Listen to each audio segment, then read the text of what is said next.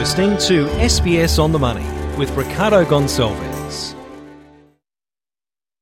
The daily 10-minute business and finance news wrap for this Monday, the 13th of November 2023. On market day, we'll speak with George Boubouras from K2 Asset Management on the day on the markets, including ANZ's record full-year cash profit. But first, to cybersecurity and operations at one of Australia's biggest port owners, DP World, resumed after a major cybersecurity incident over the weekend. It did have the potential to hit supply chains, threatening inflation. So for more, including what consumers can do about these rising threats, Rhayna Bosch spoke with cybersecurity expert Troy Hunt. In terms of the business's response to this, what we've basically heard is the second they realised there was an attack, they shut down their internet connection. Is that enough to fend off a potential attack, or is there another response that perhaps may have been more suitable? Well, look, it's certainly part of the picture. As soon as you kill the connectivity and evict whoever it is that's in there from the network, there's no more data that goes out and there's no more ongoing access, which might lead to more damage. Now, whether or not that's sufficient, we don't really know. We've got to remember it's early days. I mean, that they first heard about it on Friday. We started seeing news about that on Saturday afternoon. We're really only probably less than 72 hours in. Now, you mentioned Medibank and the other hacks that have kind of ensued over the last couple of years. We also had Optus involved there who found themselves in hot water again last week. So this is obviously a top-of-mind issue for a lot of people in Australia right now, including politicians. In terms of Australia's reaction to this and the safeguards that need to be in place to better protect the country and its consumers from cyber attacks, where are the pitfalls at the moment and what do you see as needing to be addressed? Well, I think first of all, we're probably all just a little bit hyper-vigilant at the moment because we had, not just Optus and then Medibank, but then we had Latitude earlier this year as well. And the vast majority of Australians were in at least one of those. I was certainly in one of those myself. The response we've seen from government after those incidents has been positive in terms of the indications to make serious investments in there. We've now have a cybersecurity coordinator being appointed as well. Our cybersecurity minister has been very vocal, and there's been commitments around resources to try and help tackle these incidents. But of course, these are things that are going to take years to put in place to the point where they have enough effect to hopefully stem the flow of this. And I think we've got to recognise also computer systems are complex, particularly in large organisations. We're never going to get this down to zero. And really the question is, do we have the right equilibrium at the moment? And evidently probably no, but we've just got to see how big that gap is that we can close. Finally, Troy, in our conversation earlier, you mentioned that this is an event that's happening kind of on the daily in terms of cyber threats. So how concerned should Australians be? We should be probably equally worried to those of friends and families around the rest of the world. Look, we're a little bit hyper-vigilant at the moment because we've had so many incidents back-to-back in a small period of time. But these are happening every day all the way around the world, and particularly the likes of ransomware, which are being so insidiously damaging in many cases. And again, we think back to the Medibank situation. So we need to be cautious and do all the sorts of things that we as consumers have control over: strong, unique passwords, multi-factor authentication, password managers, careful of the links we click on. But evidently that alone is not enough. And again, I think that the challenge for us as a society is trying to find where the equilibrium is, recognizing that we're never going to eradicate cybercrime altogether, in just the same way that we'll never eradicate crime in real life. Rhayna Bosch there speaking with cybersecurity expert Troy Hunt. Now, Market Day on the SBS On the Money podcast. The Australian share market fell today. The S&P ASX 200 down 0.4% at 6,948. Comes on a day where ANZ posted record full-year profits. For more on that and the day's market action, I spoke with George Boubouras, the head of research at K2 Asset Management. A number of things are driving the market, but in general, the macro global conditions appear to be a bit more predictive where they were a month ago.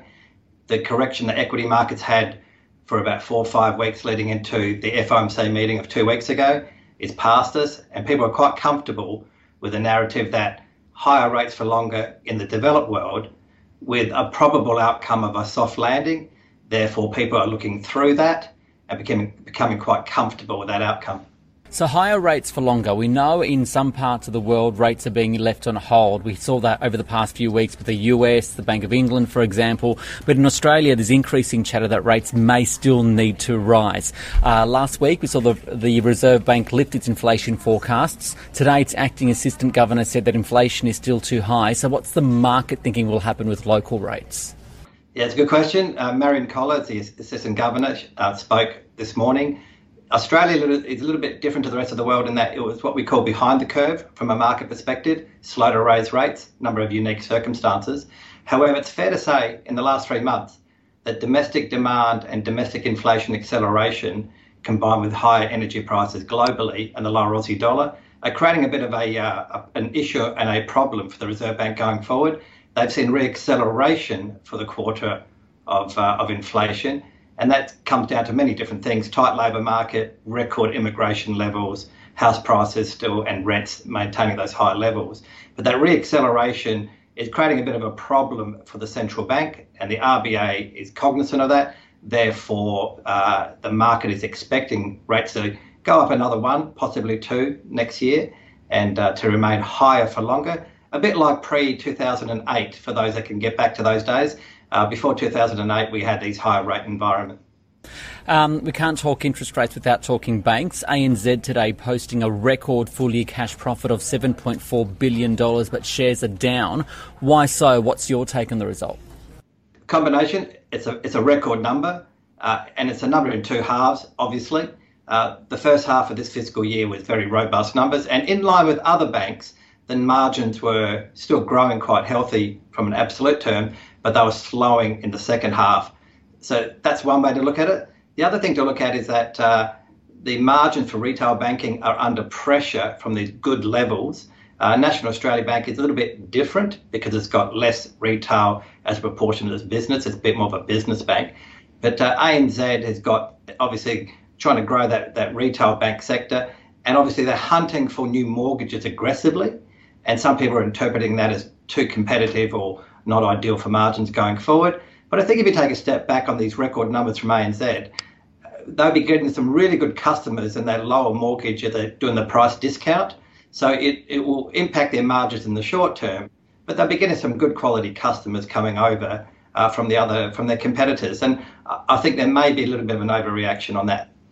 Okay, speaking of competitors, the ANZ was the last of the big 4 banks to report. Combined, I think their profits of the big 4 is about $32.5 billion. Their cash profit, that's a record, about 14% up on last year.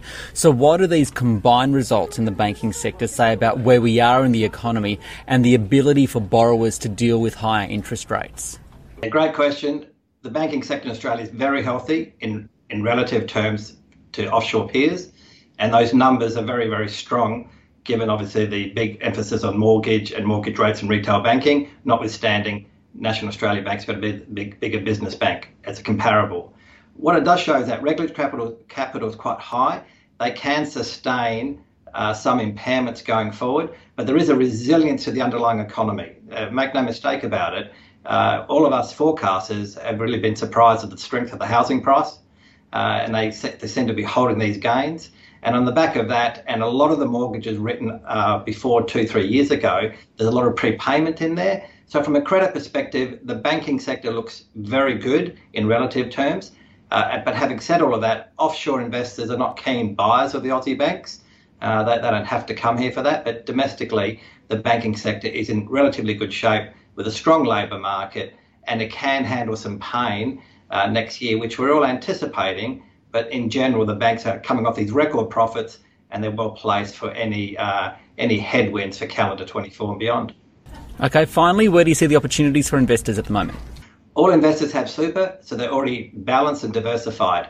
Outside of that, investors are clearly going into more property, looks quite expensive, and term deposits obviously are very healthy rates for those people that don't need to go back into the equity market or the bond market. So everyone's got a balanced fund, you're already diversified, you already have exposure, but outside of that, term deposits just look compelling for retirees. George Boubouras there from K2 Asset Management. This SBS On the Money stream is provided for informational purposes only. The content in this stream should not be understood as constituting advice or a recommendation. It is not personal advice and it does not consider your personal circumstances or objectives. You should contact a licensed professional before making any financial decision.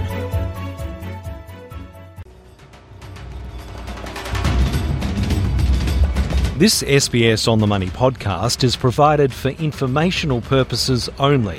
The content on this podcast should not be understood as constituting advice or a recommendation. It is not personal advice and does not consider your personal circumstances or objectives. You should contact a licensed professional before making any financial decision.